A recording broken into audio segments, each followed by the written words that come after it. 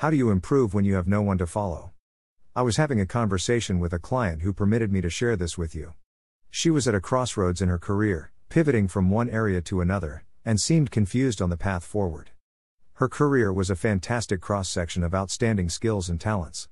She was such a promoter of others, yet not sure how to communicate a similar message about herself. She had CISOs coming to her to educate them on the vendor landscape and security adoption strategy and communicate it to the board. Yet, on the outside, in her public persona, she feels that she is non-technical.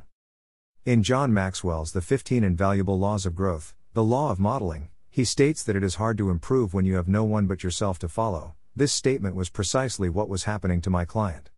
She didn't have others who she felt she could model.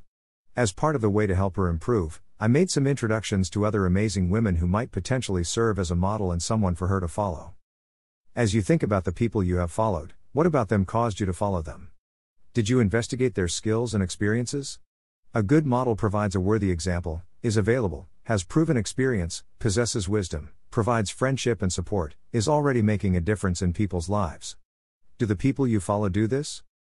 Maxwell's law of modeling states that everyone needs a coach. Michael Jordan has said that there would be no Michael Jordan without Phil Jackson. Who is your Phil Jackson type of a coach?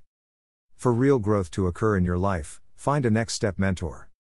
Before you meet with them, have thoughtful questions. Make a list of areas in your life you want to discuss. Have a forward focus. If you are looking for a Phil Jackson type of coach and to get your cyber career to that #next level, reach out to me at info@cpfcoaching.com.